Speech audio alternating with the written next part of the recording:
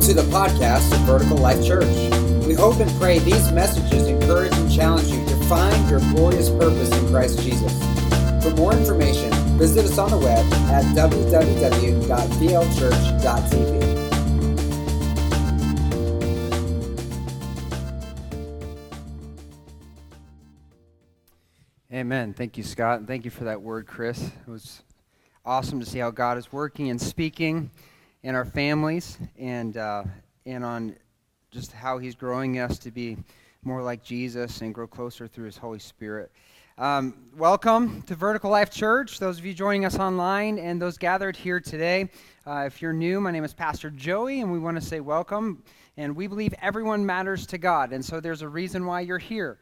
And we're just encouraged that you chose to spend some time with us this morning. We've been in a series going through the Song of Solomon on marriage called Greatest Hits, because we believe God doesn't just want you to have a one-hit wonder with your romantic relationships. He wants it to be many hits, many great hits. When you look back at your marriage relationship over the course of your life, that it is the best relationship that you ever had. And so we just believe that God is passionate for marriage. He is passionate to keep people married and to work in our lives that through our marriages we reflect Jesus in everything we say and do. And so with that, we know that the enemy, if God is for it, the enemy is against it. And so he's going to be doing everything he can to tear it apart, to break it up, and to ruin the blessings that God has for us. Today is really going to be a conversation for single people and parents that have kids that are in that stage of life where they're getting ready to really have to deal with the cultural pressures in regarding to relationships. And so this is going to be kind of like a fatherly conversation today. I know I'm not old enough to be everyone's dad in here, but I feel like a spiritual father in that responsibility. But I want this to be encouraging, and we appreciate the encouraging words my wife and I have received over the course of this series. Many people have talked about how this has impacted them, and that's been very encouraging to us. And I want to give a special shout out to my wife. I really am missing her up this morning, but she has to leave early to take London to an event this afternoon, so she wasn't able to join me today. But I had her proofread the notes, so I think we're good. I just want to burst the bubble this morning. Can I do that? So everyone look side to side. Look at the person next to you. Look behind you. And look in front of you. You see all the couples here today? Every one of them has problems. Every one of them has difficulties and struggles and are going through a season. Some of the couples here today are only half here because only one spouse is here today. Right, so for all those that are single in the room, and even for our young people, I want to bust the bubble today because there is no such thing as the perfect marriage. No such thing. And I know as we grow up in our homes and we look at our parents, even if they had a great relationship, we kind of get this idea that what relationships should be, and then when we get our own relationships and things don't pan out the way we expected, we almost feel like something's exceptionally wrong with us because this isn't what I thought it was going to be. But I would just want to tell you here today, there will never be a perfect marriage until the church marries Christ at the second coming. Period. So we're here today to talk about real things, real struggles, and help you navigate that in a way that will bring you to the best possible place of blessing, the strongest relationship you can. So no matter where you are, if you're married today, no matter where you are in your relationship, and even if you're single and you've been feeling kind of gypped, like, man, I haven't even had the chance to be married yet. Whatever you're going through, no matter what season you're in, the best possible thing you can do is hold on to hope. Hold on to hope. The minute you lose hope, you almost nailed the nail in the coffin. So I want to encourage you, no matter what you're going through, to hold on to hope today. Why? Because the same God who raised Jesus from the dead can raise any relationship out of the pit. If you think of the disciples, after Jesus died, that looked like a hopeless situation. They just saw Jesus massacred, his skin flayed off his body. He was beaten worse than any possible human being, a spear jabbed into his side, piercing his heart sac. There's no possible way, physically, he could have survived that. Their Lord was dead. But yet 3 days later, the stone was rolled away. That's the kind of God we serve. So I don't know what stones are in the way, but the same God that raised Jesus can raise you. He can bring your joy back. He can restore what's been broken.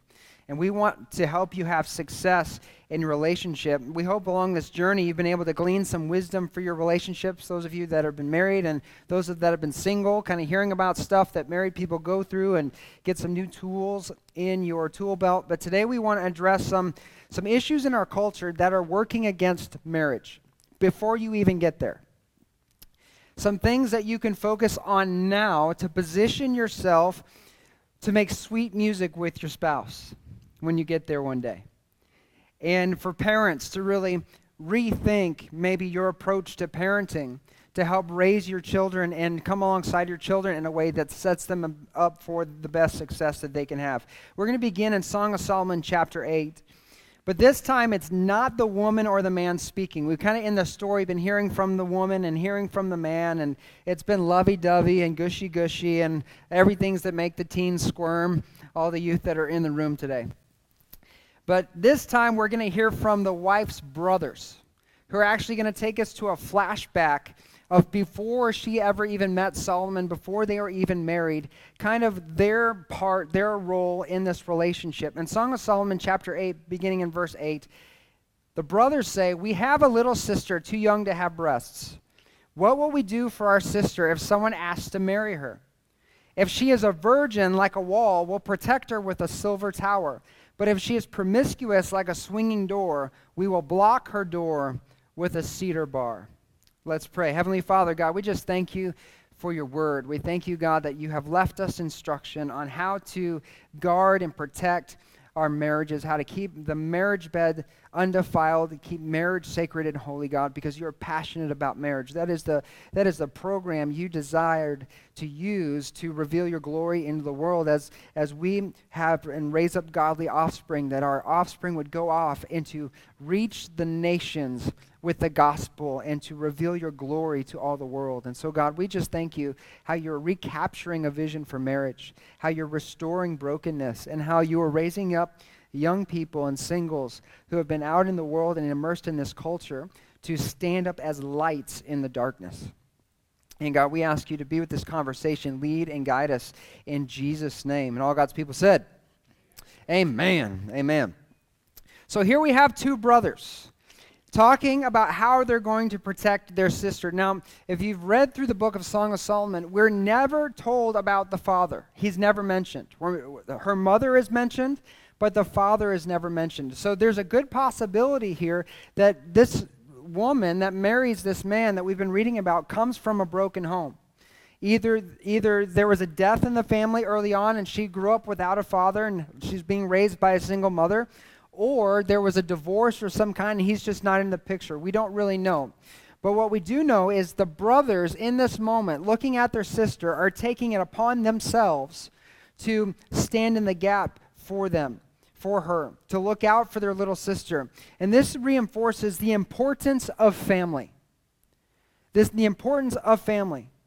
To be there for each other, to look out for one another. You know, we tell our kids often in our home, yes, it's awesome to hang out with your friends and you get along with your friends and it's exciting to go hang out and have sleepovers and all this stuff, but watch how you mistreat your siblings. Because chances are, after high school, you're not going to see many of your friends ever again. But you will always have your siblings, unless something happens. So your siblings, your family, is among the most important relationships you have. Why? Because we go to bat for each other. We look out for each other. Our spiritual family, those who God has brought you together to unite with as a spiritual family in your church, are important relationships so that we can look out for each other. So here these brothers are looking at their sister and how they can guard and protect her, and they're really looking at two options how to do this, because there are really two scenarios. And I know this focuses on a sister, but this could be a brother as well. We could apply this both ways. So the first way they look at her, they say, if she is like a wall. Somebody say like a wall. Like a wall. What does it mean to be like a wall? Well, what do walls do? They are raised up for protection, right? If you think about the Great Wall of China, it was built hundreds and hundreds of miles. You can be viewed from space. Why was it built? It was built to keep out invading armies. It's to protect what's on the inside of the wall from the dangers on the outside of the wall. So over and over again, when we read the Song of Solomon, in Song of Solomon chapter 2, verse 7, in chapter 3, verse 5, in Song of Solomon chapter 8, verse 4, there is a theme all throughout Scripture. And anytime the Bible repeats itself, God's trying to get our attention. He's trying to reinforce a truth or a theme. And here's what Song of Solomon 8:4 says, which was repeated in the other two verses. It says, "Do not awaken love until the time is right." Do not awaken love. So what are they doing? They're saying if she's like a wall, if she's guarded and protected, then we can respond in a simple way. She's working herself not to awaken love until the time is right. And so we'll respond as if she's a wall. And how do we do that? We raise up to be a tower, right? Even a wall needs a lookout tower. It needs some place where people are stationed at the wall to look out for potential danger. A wall doesn't do a lot of good if it has holes in it, like our southern border. I don't know if you watch the news, but people are just coming on in, build the wall, okay, but it doesn't matter if there's a hole in it. So, the walls aren't effective if they don't block things out. But even a wall needs a tower. And so they said, if she's a wall, we'll just set ourselves up as towers. We'll be a lookout to help spy any impending danger, so that she doesn't awaken love at the wrong time. So the single people here today and young people, what we need to pull from this is we need to take it upon ourselves before marriage to be like a wall. To be like a wall. To not awaken love until the time is right. Because the wall, the protection, is going to keep you from unwittingly inviting danger into your camp, into your life, to cause unnecessary pain and harm to your future relationship. So how do we do that? One, right now, you need to decide now. Commit right now when it comes to your future relationships. When you're alone by yourself and when you're out in public around other people, that you're going to conduct yourself in a manner that protects your future relationship. You see, there are many influences we have. There's influences when we're alone, of things that we can engage in, and there are influences and things we can do when we're out in public, partying with our friends, going out. If we don't decide now to put things in place that guard and protect our future relationship, we've just ripped a hole open in the wall. We need to set up safeguards, rules, and expectations for ourselves that we personally commit to live by, personal convictions that you don't violate. Like watching or listening to filth, going to compromising places, being alone with the opposite sex, where temptations are just apparent, hanging out with people that encourage you to live worldly and not godly. But the second scenario that we have is not just living like a wall, if she's a wall. The other scenario they were considering is if she was like a swinging door. Somebody say swinging door. Have you guys ever watched those old westerns where they're walking into the saloon and they've got, the spurs on and it's like clank, clank, clank, and then they walk in, they bust the doors open in the saloon and the doors swing open this way and that way and they kind of rock back and forth? Here's what they're getting at. If she's like a door, that means anyone and anything can just come and go as they please. That's what it means to be promiscuous. There's no safeguard. There's no protection. Anyone can just come and go as they please. It's like the southern border with the hole in it. If she's more like a swinging door, they said we can't just be a lookout. We have to do something more. We have to be like a cedar beam. We have to be like a medieval castle. When they close the doors, what do? They get the big beam and put it behind the door to lock the door. So even if the army has a battering ram and they're trying to get in, it's reinforcing the door so nothing can get past the door. If she is a door, we are going to be the cedar beam. We will lock the door so she doesn't awaken love before the time is right.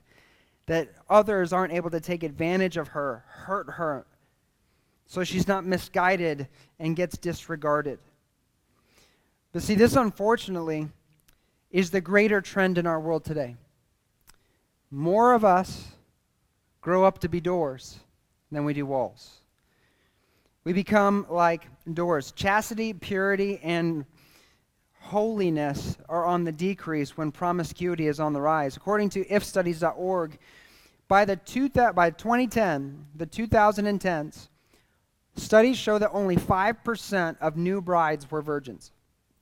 At the other end of the distribution, the number of future wives who had 10 or more intimate partners before marriage increased from 2% in the 1970s to 14% in the 2000s and up to 18% by 2010. And it's increasing. Overall, American women are far more likely to have multiple premarital intimate partners in recent years. This is a trend.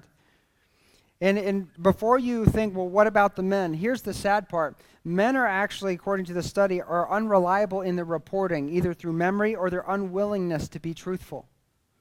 And so they don't have real stats on the men. But what we do know from earlier statistics, since men are usually the aggressors, the amount of men that enter into marriage as virgins is probably far fewer.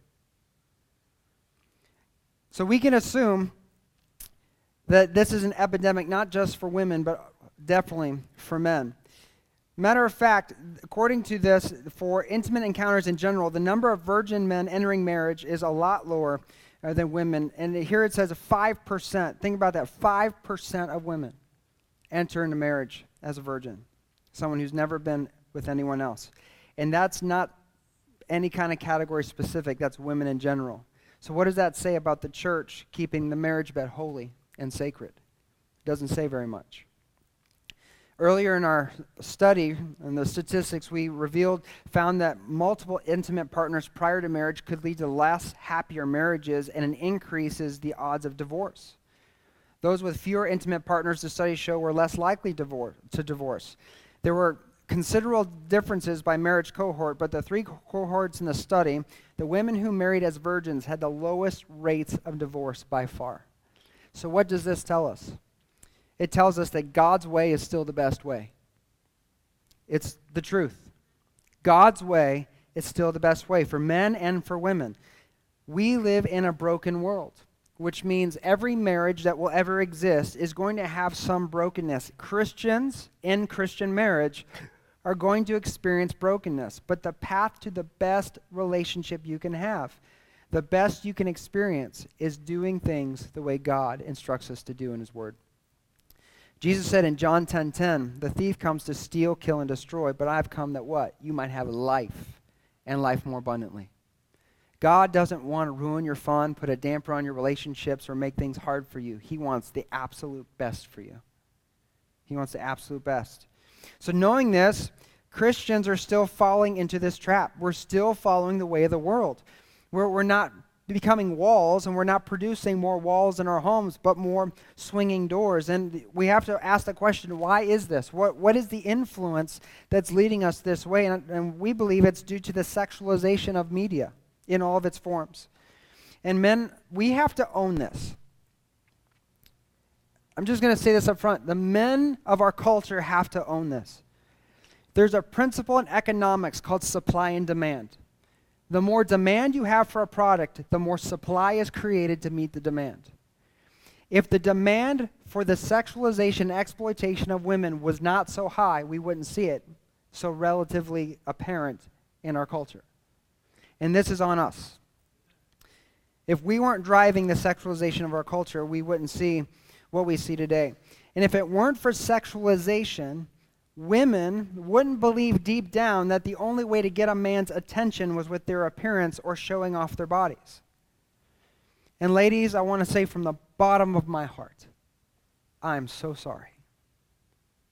I am so sorry that this is the world you're living in, and this is the message you receive every day you turn on the television or open a magazine or walk out the door. Men and boys, we put this pressure on women every time we're caught gawking at them and staring at them and checking them out. And I want to bust another bubble here today for all the dudes in the room. Girls know when you're looking at them. As a husband and a father of two girls, I can tell you they know. And at most it's annoying, but when you're with your wife and you're 80 years old looking at a 15-year-old, it's gross. It's gross.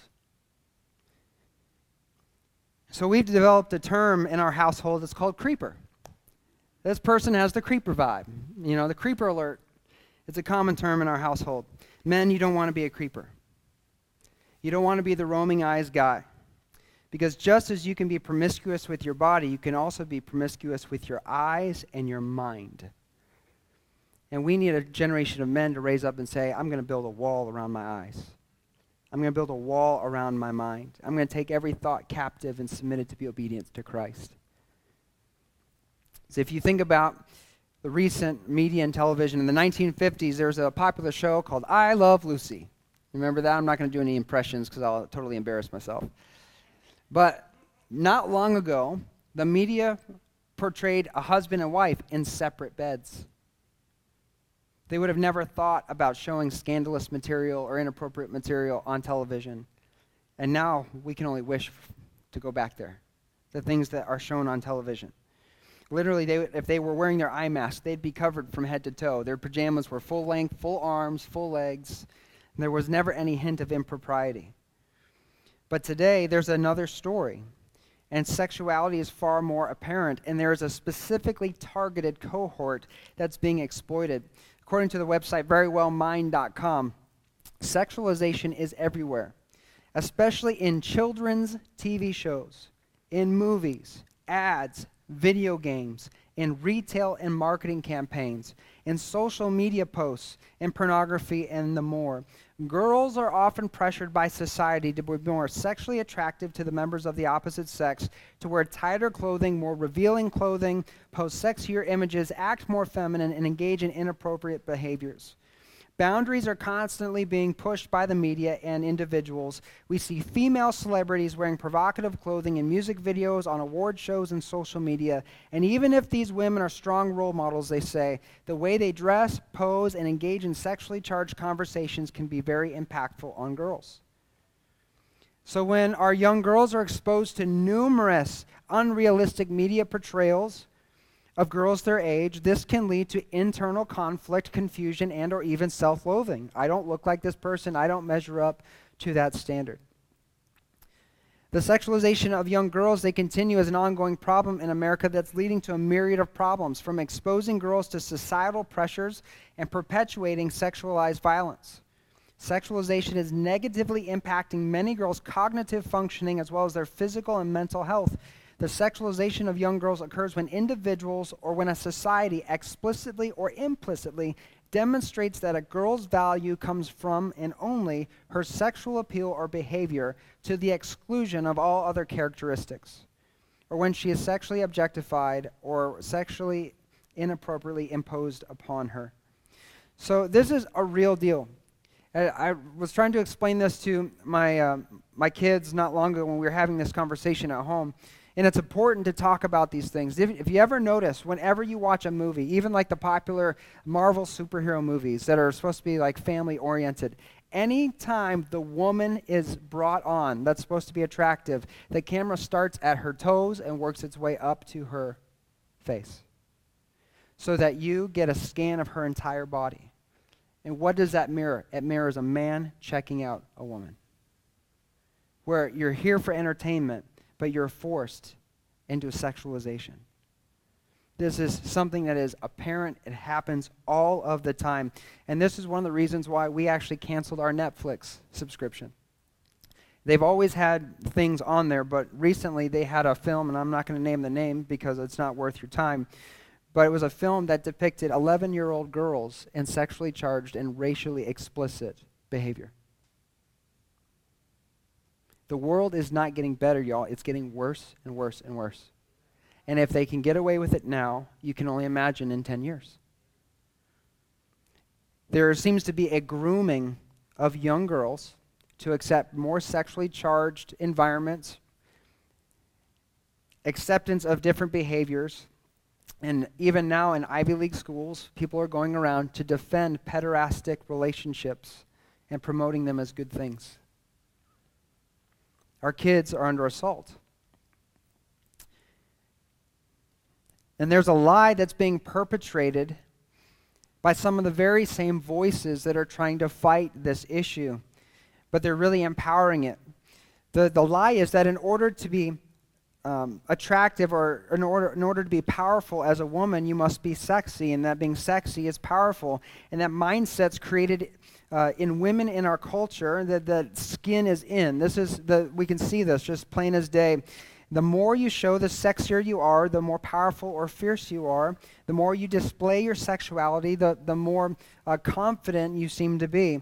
But the problem is I've never had a conversation with a woman who's ever said she thought it was okay for a man to sexualize or objectify a woman. It's never been a thing. Like, do you think this is okay? No. Matter of fact, we have laws, sexual harassment laws. We also have movements like the Me Too movement who are trying to fight this in all different levels of our culture. But the lie that's going on in the acceptance that we've seen to embrace in our culture is that the same people fighting it are part of the problem, as they are engaged in the films, the TV, the advertisements that display women in a sexual way. And the lie is empowering the exploiters to get women to do the job for them.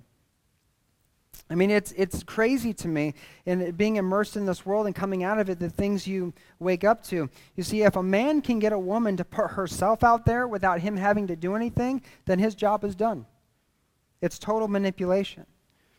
And so women are objectifying themselves by posing in sexual ads, participating in sexual content, posting sexual posts on social media, and helping the culture become more sexualized. They're doing the very things to themselves that they're trying difficult or really hard to fight or to defeat. And this is what breaks my heart, because they don't even know. They don't even know. Here's how corrupt our society is, and here's how where we've come to this place. On July 21st, 2021, this is a New York Times post. The New York Times reported that the Norway women's handball players competing at the Olympic level were fined because the Olympic Commission sued them for refusing to wear the bikini outfits they were requiring them to wear during the competition. The Olympic Commission sued a team because they wanted to be more modest when they performed. That is our culture. And what does that say? How is that fair? The men can be covered, but the women can't. And the more we accept it, the more it becomes normal, the more this becomes part of the fabric and culture of our lives. And this is part of the program of the enemy kingdom. Why? If he can corrupt us sexually, he can make a god out of sex, make us worship sex, and he's been doing this since Genesis chapter 6, then he can cause a breakdown in family relationships and erode marriage from the fabric of our culture altogether. He can destroy what God intended to bring blessing and goodness. Paul in 1 Timothy chapter 4 said, in the last days, people will actually say it's wrong to be married. And he called it the doctrines of devils, the teachings of the demonic. And this is where we're going in our culture. If we don't wake up to this, we'll get absorbed into it. And people are getting married later and later in life.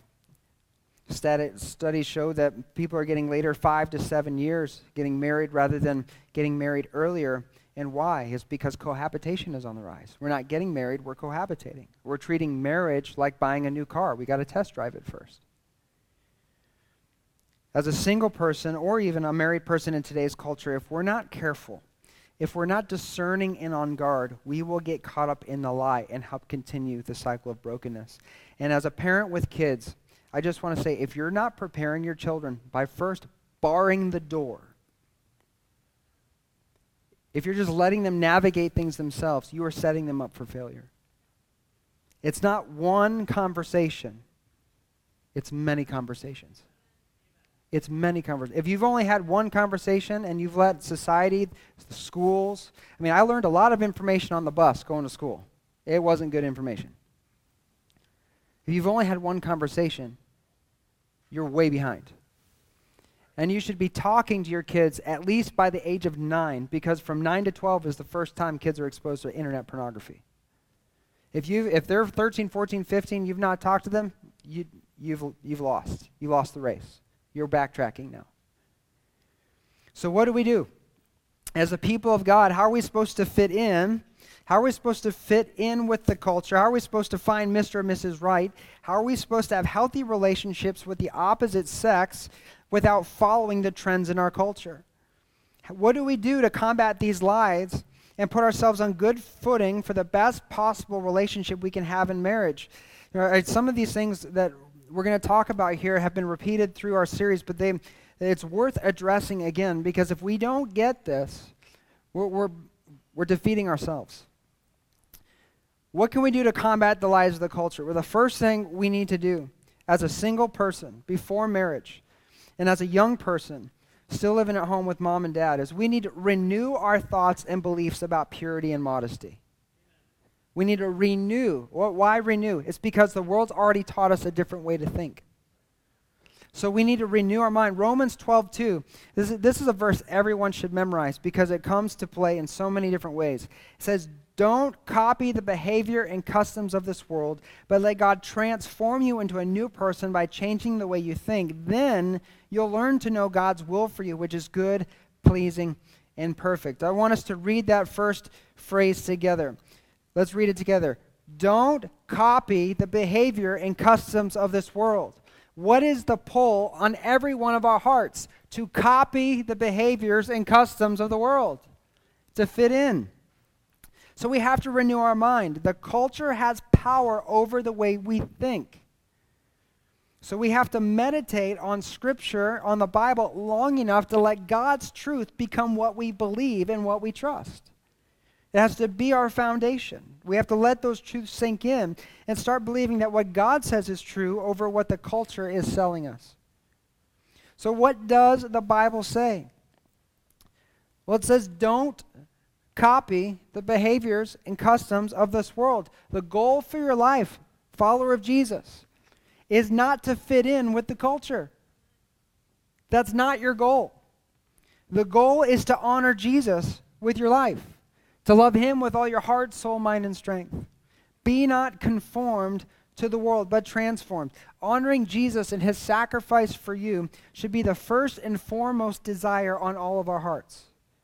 In what we watch, what we listen to, where we go, how we speak, who we hang out with, what we let influence us, and even down to what we wear.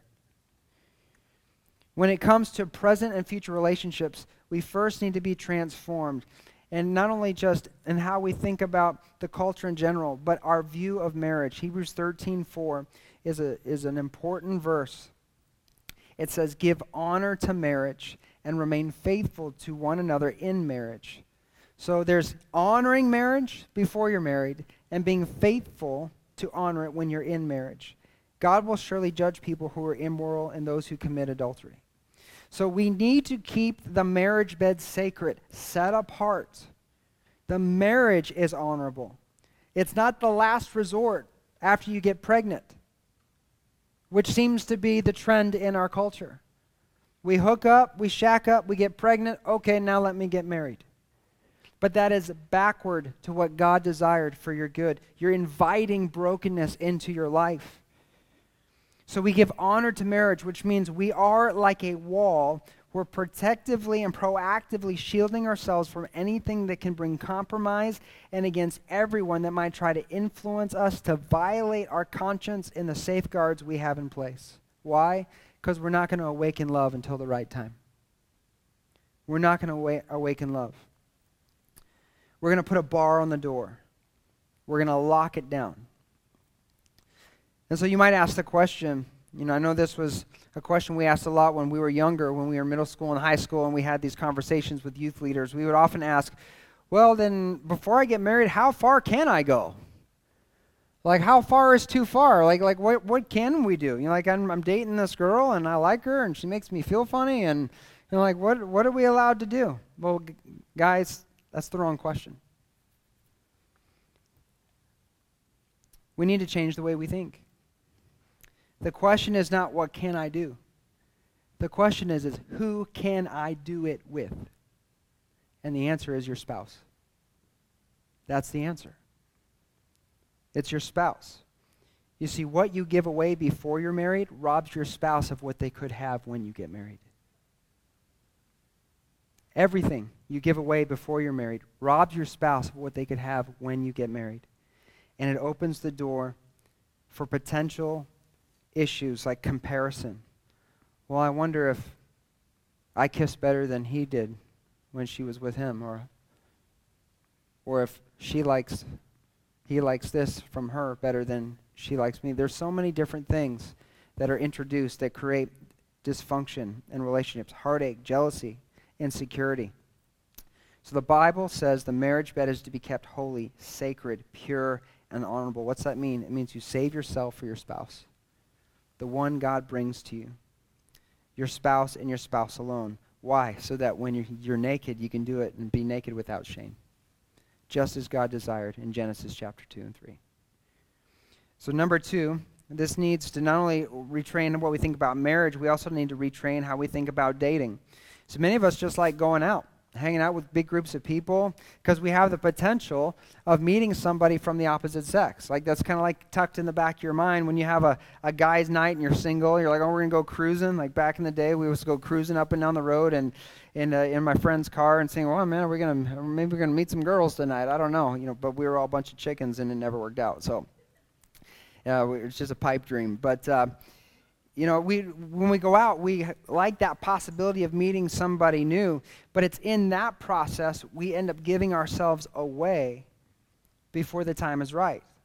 And we do it in hopes of cultivating a lasting relationship, but studies show that most relationships don't last.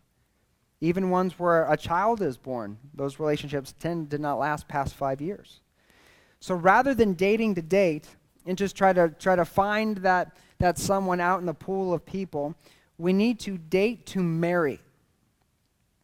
Instead of dating to date and just meet people, we need to date to marry. There is a difference between dating to date and dating to marry. When you date to date, you just kind of try to figure out what you like from different kind of people. But when you date to marry, you already know what you're looking for before you engage in relationship. So rather than trying to figure it out on the fly, we need to know what we want or what we're looking for in a potential mate before we date. In 1 Corinthians 7:34-35, Paul's addressing both single men and women, and here he says, in the same way, a woman who is no longer married or has never been married can be devoted to the Lord in body and in spirit. But a married woman has to think about her earthly responsibilities and how to please her husband. I'm saying this for your benefit, not to place restrictions on you. So we're having this conversation not to limit fun, not to put restrictions on you. Here's what he says. I want you to do whatever will help you serve the Lord best with as few distractions as possible.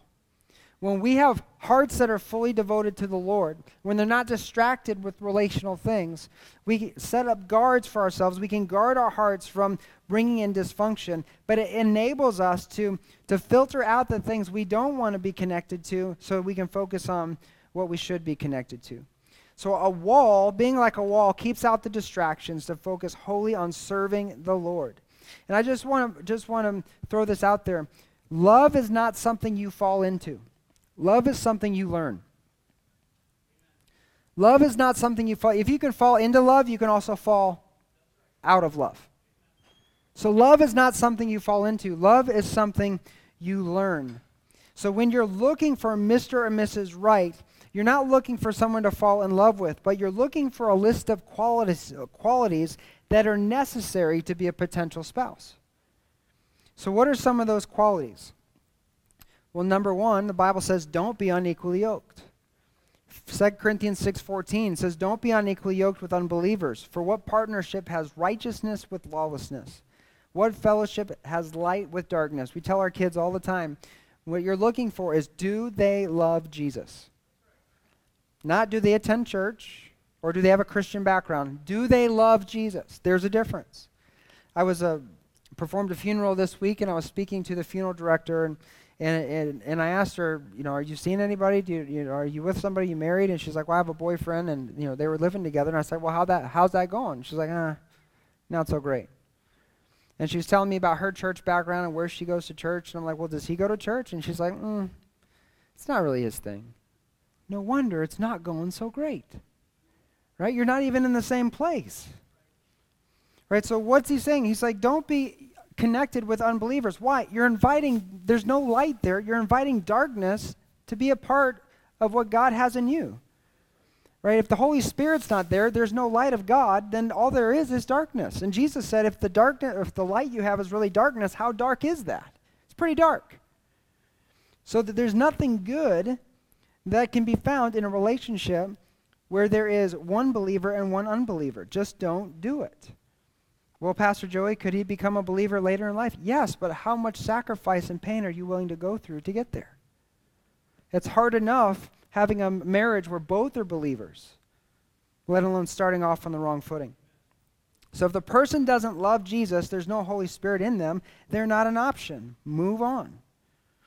But if they are, number 2, do they share your vision for the future?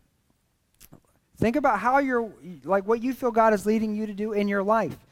Where are you going to work? Are you going into the ministry, or are you going to be working a secular job? How many kids do you want? Do you want kids? Where are you going to go to church? Or are you going to go to a Catholic church, or are you going to spend church at the non-denominational church and the Baptist church? Like where are you going to go? Like what is the picture that you're going to be forming as a family? Where are you going to live? Do you want to live out in the country where you have no neighbors, or do you want a neighborhood where kids come over every 5 minutes and asking to stay over every night of the week? Can I get an amen? Yeah, can you have a sleepover? No! Why? Because you just slept over last night. But how are you going to make up your life? How are you going to live?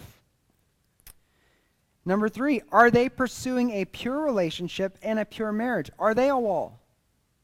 Or are they a door? You see, love doesn't seek its own. 1 Corinthians 13 says love doesn't seek its own. It's not after what it can find for itself. Ladies, if he's pressuring you to get alone and mess around, he's not the one. And men, if she's pressuring you to get alone and mess around, she's not the one. Because she's not looking out for your best interest, or he's not looking out for your best interest. They're looking out for their own interest. What real love is, it's not getting what you want. John 15:13, Jesus tells us what love really is. He says, greater love has no one than someone lay down his life for his friends. The love we see in Christ, what true love is, it's not about what I can get from them. It's how can I serve them. It's how can I serve them. It's not getting your needs met. It's meeting their needs. So if they're only interested in getting their needs met, then you should reevaluate them as a potential mate.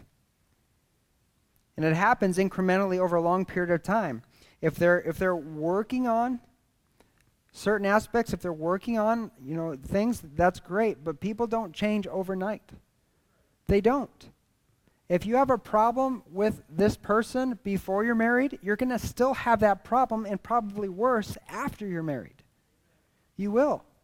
I just want to put this out. What you're dealing with now is going to be something you continue to deal with. Can God change people? Yes, but it doesn't happen overnight. I pray every day for God to make me perfect. It hasn't happened yet. We all struggle with stuff, and so we got to take these things seriously when we're looking for who we're going to spend the rest of our life with. The next important thing is, what are your towers saying? If you're living like a wall, you need towers in your life. You need people in your life who can watch for warning signs, who can warn you of things that are coming down the line that might be problematic. So who are the towers in your life? This is why family is important. You need to lean on your family because they're the closest to you. They know you the best, and they know what might be negatively affecting you. And maybe you don't have a strong family unit. Well, then you need to lean on church family. You need to bring people into your life that can be that source of accountability. Let those who love you examine who you're interested in and who is interested in you. We see this this phrase all the time. We talk about rose-colored glasses. Some people call them beer goggles, but we'll call rose-colored glasses because we're in church. When you have rose-colored glasses on, you cannot see clearly. Like when you first meet somebody and the feelers are all going, you got the emotions going, you can't see clearly. You don't know if you're looking at destiny or a dead end. You don't know if you're looking at a darling or a deadbeat. You don't know. Why? Because the emotions get in the way. Proverbs 15:22 says, without counsel, plans fail, but many advisors, they succeed. You need people in your life who see through the emotion, who are looking out for your best interest, that can say, hey, girl, hey, boy, that's a bad idea. There's some things here that don't smell right. I'm worried about how I see this is affecting your life. This means that you need to bring the individual into your inner circle to get checked out. The second thing we need to retrain our thoughts on is this mindset that you don't want to be in the friend zone when you're trying to date somebody. But I believe the Word of God tells us that friend zone gets to the end zone. Friend zone gets to the end zone. The best friends make the best lovers. And this usually gets overlooked. If you aren't good friends, how can you have great intimacy? There's no transparency. You can't build a life on lovey-dovey feelings. It takes true intimacy. So you need to bring them into your friend circle to see how they fit, and then think about possibilities for marriage. If you can't see yourself marrying this person, you shouldn't even consider marrying this person. Like really. If you can't see yourself marrying this person, you shouldn't even consider it. So how do you know if they're worth considering? Well, you got to become best friends. You got to get to know them. And that's a process of time, not an immediate reaction. In 1 Peter 3:3-5, Peter is talking about cultural influence. He says, don't be concerned about the outward beauty of fancy hairstyles, expensive jewelry, or beautiful clothes. You should clothe yourself instead with the beauty that comes from within, the unfading beauty of a gentle and quiet spirit, which is so precious to God. This is how the holy women of old made themselves beautiful. They put their trust in God and accepted the authority of their husbands. So though this is directed at ladies, it goes both ways. Physical beauty is overrated, even though that's the primary focus in our culture. But true beauty is not skin deep, it's deeper. It's deeper. It's found in the soul of a person. Proverbs 31:30 says, charm is deceptive and beauty does not last, but a woman who fears the Lord will be greatly praised. It doesn't matter how hot you are when you're 20, you look different when you're 80. You do.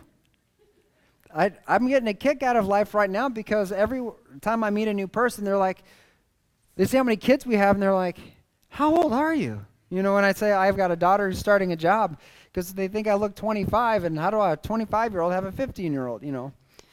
And so I'm enjoying that for right now. I'm thinking when I'm 60, that'll be in my favor, right? But looks change. They don't last. So there's got to be something deeper that you're building your life on. And I just want to be clear as we read this passage, the Bible's not telling women it's a sin to put on makeup or to do your hair. What it is saying is that shouldn't be the main focus. That shouldn't be the main focus. Cosmetics should be a highlight, not a concealer. You like what I did there? Huh? I pay attention. Cosmetics should highlight your beauty, not conceal an empty heart. No, this is me. I'm taking credit for this completely. If it's good. If it's bad, yeah, she did it. But vanity is a covering. So many people are involved in plastic surgery and all these things to try to make the outside look so good and never to cover up the brokenness on the inside. People do this with religion too. If I do all this stuff that's good in Jesus' name, then I can cover up the brokenness that I'm trying to hide. You see, behavior can't change a heart, but a changed heart will impact your behavior. So cosmetics shouldn't be a cover-up. It should be a highlight. And ladies, I want to speak life over you to combat the lies the enemy has spoken over your entire lives. Your beauty is not tied to the clothes you wear or the lack thereof. It's not tied to the styles or fads. It's not tied to your makeup or how you do your hair or even how many colors are in your hair. Your beauty is tied to how submitted you are to Jesus Christ. How much you love the Lord. That's true beauty. That's true beauty. It's kind of funny. My wife and I joke around sometimes about this. Have you ever noticed that sometimes really attractive people are like married to not so attractive people? And it's just like something we've noticed in culture, and it's kind of hits close to home because my wife didn't really date very many people, and the ones that she dated weren't very attractive, and she married me. So I'm like, what's that say? And I had a friend in college one time come up to me and be like, bro, you should write a book. And I'm like, why? He's like, how'd you hook up with her, And I'm like, thank you. I don't know if that's a compliment or an insult. I don't know how to take that. Hence the reason why I've been on a diet plan for 17 years. But your attractiveness is not tied to the way you look. It's tied to your heart. Why does the unattractive man have the good-looking woman and vice versa? It's because with an ugly heart, the most beautiful person is not attractive. But with a beautiful heart, the most unattractive person is gorgeous. It's just the way it is. Men, your attractiveness is not in your looks. It's not in your bank account. It's not in the car you drive, the skills on the field, your rank on PlayStation, boys. Girls don't care what your high score is. Just saying. They don't care. What they do care is how much you love Jesus. I'm just going to be honest. I have 2 beautiful girls, and I am scared for them. There's an epidemic in our culture of men who don't love Jesus. There are not very many options. The church, Christian families, have failed. We've failed. Because who are girls going to marry? There's so few. And I'm worried as a dad that my girls are going to settle because they can't find anyone. We've been pursuing other things. We put other things before Christ, and we get to the place where we're ready for marriage, and there aren't any men around who have given Jesus their whole heart. And if your heart belongs to Jesus, that's going to be the most attractive thing. A man or a woman who's set up for marriage success is one who keeps themselves in modesty, prepares themselves for spousal intimacy, recognizing your body is your gift to your future husband or your future wife. How we use our bodies before marriage will often determine the health of our hearts we're trying to give in marriage. Being a door, beloved, allows others to trample on your treasure. And on your wedding day, you're going to provide your spouse with spoiled goods. Your soul will be tied to others and be pulling you away from the intimacy that you could have. But being a wall safeguards your heart, keeps your treasure protected, and sets you up for success and blessings of the Lord. Again, there are no perfect marriages, but you can have a good one. You can have a good one. So if you're single here today, you're one of our young people, one of our youth, I want you to ask yourself this question. Am I a wall? Or am I a door?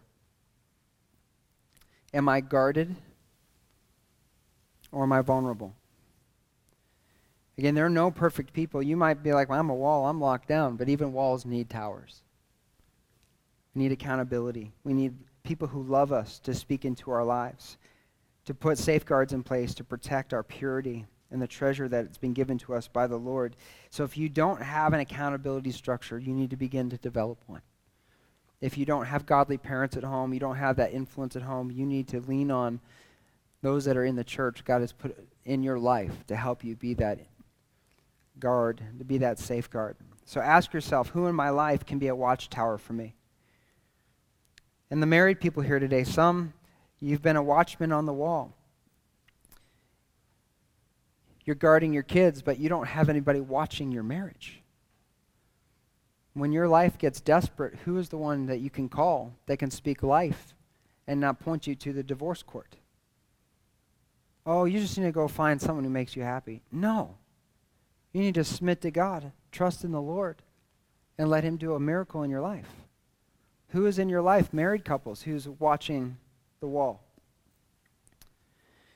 We should all ask ourselves, where have we been compromised? Where have we been looking for love? If you're single, are you looking for love at the bar or before the Lord? What do you need to rule out of your life, and what do you need to rule into your life to bar the door? And maybe it's counseling because of pain in the past. We're not going to overlook that some people have experienced some very traumatic things when they were young. And those traumas, those pains, lead them to try to deal with it in many different ways. Maybe you need counseling over a long period of time to help you repair and become mentally healthy and emotionally healthy. But what do you need to rule out, and what do you need to rule in? Who's in your life? Who do you need to submit to?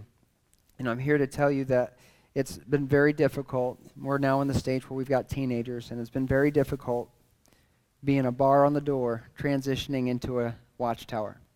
I asked my daughter if I could share this, and we'll wrap up here, but my personal belief, if any boy wants to date my daughter, if he doesn't have the courage to ask me, it's a no. Period. If he's not man enough to ask me, he's not man enough to take her out. And we have this rule in our home that we're just not doing dates. We're not doing that. And there have been too many boys who thought they were men trying to get my daughter to date her behind our backs. The fastest way for a beat down from a daddy is try to get his daughter, to date behind her back. You respect them, boys. You respect the girls that you're interested in, and you respect their parents. Well, my daughter is now 15. She's starting her first job. She's got her permit, so soon she'll be able to drive without a parent in the car, which is scaring me to death. Yeah. But there was a boy that was interested in texting with her, and we, typically, historically, didn't allow her to text boys because we just didn't want to open that door. But I'm thinking, she's about to start work and drive. How is she not going to communicate with boys at that point? It's going to be near impossible. So my wife and I were talking, and we were just like, yeah, it was more her than me because I'm a little slower on this side, but we're like, we need to start transitioning this relationship. If we don't teach her how to deal with these things now, when she's on her own, she's going to be up a creek and not know what to do with it. And so there was a young man that was interested in talking with her, and so we finally, with much weeping, crying, and moaning, decided, okay, you can text him. But we're going to talk to you about this first. And we sat her down, and we started talking to her about the way boys are. As a recovering boy, I know what certain things mean and what direction things are going when certain questions are being asked. And my wife was right in there. She was giving input, and so we're like, okay, if he asks this question, here's what he's trying to get. He may not know it, but this is ultimately where he's going. And lo and behold, prophecy was fulfilled. We were right. And here's what it did. It made her trust us. Because we weren't just trying to kill her fun. She knew we were looking out for her. And two, it helped her navigate it for the future for when it happens again. So in this area, we don't have to bar the door because she knows we're watching on the wall. And we're there to help guard and protect her. And some parents, you've been a bar so long, you forgot to transition. And when your kids went out on their own, there's no wonder why they became hellions and rebellious. You didn't prepare them. You're not preparing them. We have to make that transition with our kids. We have to grow with our kids. We can't forget that this is a process. It's a growing process. And some of you weren't watching at the tower. You weren't even barring the door, and you just let your kids pretty much raise themselves. And you're just letting them fend themselves in the world, and you're not checking in and not investing in them. You're setting them up for relational failure. We have to be involved and engaged in our younger generations. If they're a door, we need to bar the door. If they're a wall, we need to be a tower. And some of us may be facing real issues in our home, but we can't forget that little Johnny and little Jane are still sinners like the rest of us. Sinners are going to sin. And no matter how cute and precious your kids are, they're going to make mistakes. And if we're not preparing them as best as we can to not only avoid mistakes, but walk through how to rebound, how to not live under guilt and shame after you make a mistake, that's as valuable as avoiding the mistake altogether. If we're not coming alongside of our kids, we're just setting them up for failure. And this is something we're walking through right now with our kids, how to prepare them so at the right time they can make the right decision on their own. So the future is at stake, and dysfunction is caused one compromise at a time. If we want to stop these dysfunctional cycles in families, then we need to protect our younger generations. We need to come alongside of them. And a surefire way to do that is to be a wall or a bar on the door. So our challenge for you today is to ask yourself, am I a wall or am I a door? What expectations or personal rules or convictions do I need to put in place to guard the gift that God has given me? Parents, is my child a wall or are they a door? And what expectations, personal rules, convictions do you need to put in place to help guard the gift God has given them? And I believe that God wants good for us. He wants the best marriage we can have. He wants the best life that we can have. And the way to do that is doing it His way. Amen? We're going to end with a Q&A question that came in. It's perfect timing. The question was, is it ever a good idea to be alone with the opposite sex, no matter the age? No. Okay, let's be done. No. I just want to give some wisdom here. The Bible never says, there's not a verse in Scripture that says, thou shalt not be alone with a person of the opposite sex. Never says that. So I would say, depending on the situation. So my personal conviction is to not ever be alone with another person of the opposite sex ever in any circumstance. Whether it's in a car or in an office, especially without the door shut, is just a personal rule I have for myself. There are very few extenuating circumstances where that happens. Most recently was at the funeral. We're in the funeral car. The funeral director was a female, and she drives the pastor to the gravesite and back. So very few, if not very rare, does this ever happen. But as a general rule, I just don't do that. Why? Because any and anything can happen. Any and anything can happen. In 1 Corinthians 10:23 through 24, it says, I'm willing to do anything, or I'm allowed to do anything, but not everything is good for you. You say, I'm allowed to do anything, but not everything is beneficial. So don't be concerned for your own good, but for the good of others. So it might be permissible to be alone with someone of the opposite sex and not be a sin, but that doesn't mean it's the best decision. Right? Especially with issues that can arise. I've known many stories of people being falsely accused because they were alone and there was nobody there to reveal the truth. There is unexpected flirtation or attempted flirtation or things that can happen when you're alone. There's just a lot of things that can go down. Matthew 26:41, Jesus said, keep watch and pray so that you'll not give in to temptation, for the spirit is willing and the flesh is weak. You might want to do what's right, but you can't trust yourself. You can't trust yourself. 1 Corinthians 10:12 says, if you think you are standing strong, be careful that you're not going to fall. So there are warnings that if a situation could be compromising, then the best thing to do is to avoid the situation, especially in a marriage. Proverbs 22:3 says, a prudent person foresees danger and takes precaution, but the simpleton goes blindly on and suffers the consequences. It's wise to assess potential problems and take precaution to handle it. A fool goes in blindly and just says, I'm going to deal with the consequences when I get there. So to safeguard your marriage, to safeguard your relationships, the best wisdom I can give you is don't be alone with someone who's not your spouse. Before marriage, the best wisdom I can give you, as a general rule, is don't be alone with someone who's not your spouse, who's of the opposite sex. If you're at a work situation and there's accountability, again, those are things you have to take on a case-by-case basis. But the biggest thing I'll speak into, and this kind of would apply to our younger men, but I think older single guys is in the same way. There's an unwritten rule, mostly for guys, that guys cannot be best friends with a girl without falling in love with her. It's a truth. Women can do that with guys and not care one iota. They're like, oh, he's just my friend. And really, she means it. He's just my friend. He's like, she's my friend.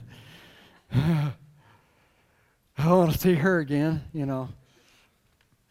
But guys typically can't do that, especially if attraction's there. Sooner or later, his ego's going to get stroked, and he's going to start to develop feelings for her, and then it makes the relationship awkward.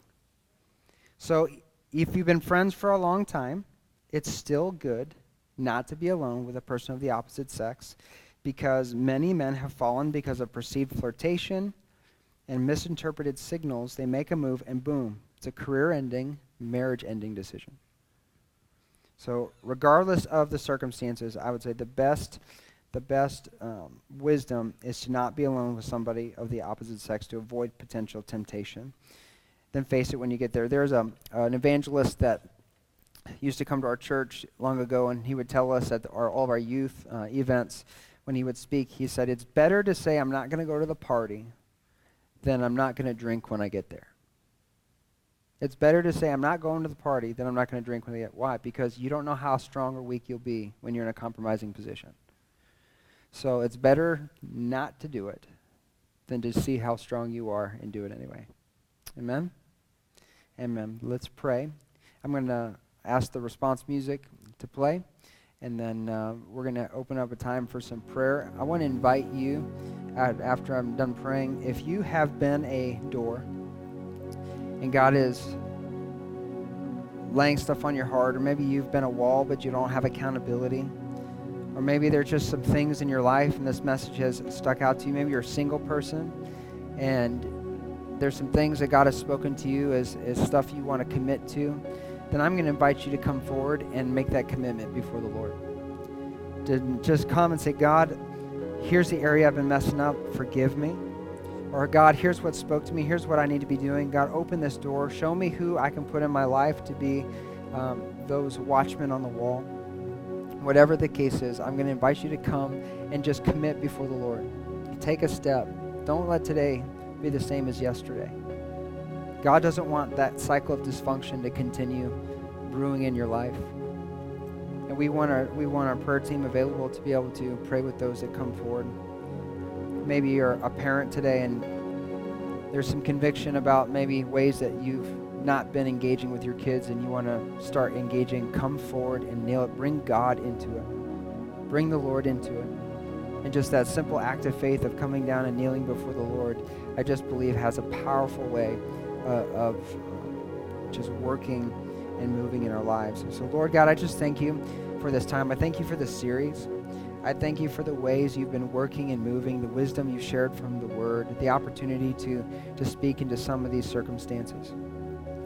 God, I just pray for our single people today. I pray both for those that have never been married, maybe those that have been widowed, those who are divorced. God, just to speak that life, that their life isn't over. It's not done. There's still hope. There's still hope. And God, I just pray your grace and mercy would cover them.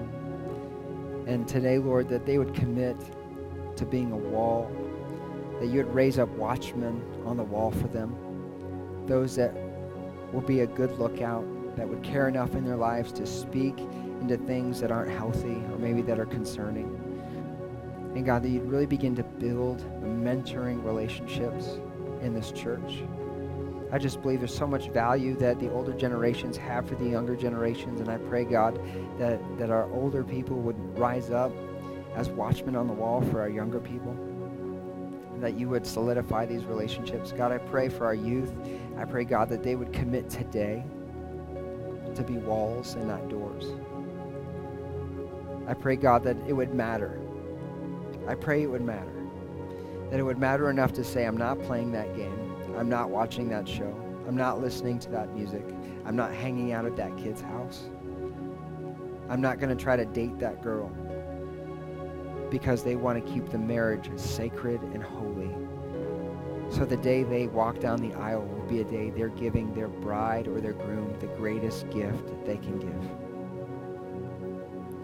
I thank you, Lord, for second chances. I pray, God, for those who maybe didn't grow up in a godly influence, or maybe they made decisions that they knew weren't your will, and now they're dealing with issues and pain in their life. God, I thank you that you are a God of second chances.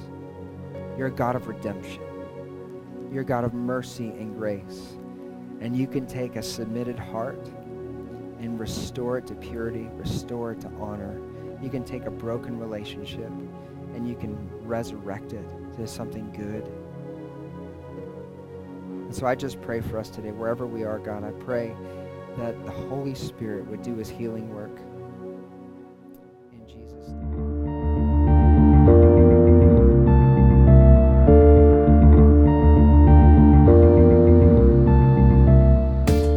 From all of us at Vertical Life Church, we want to say thank you for listening.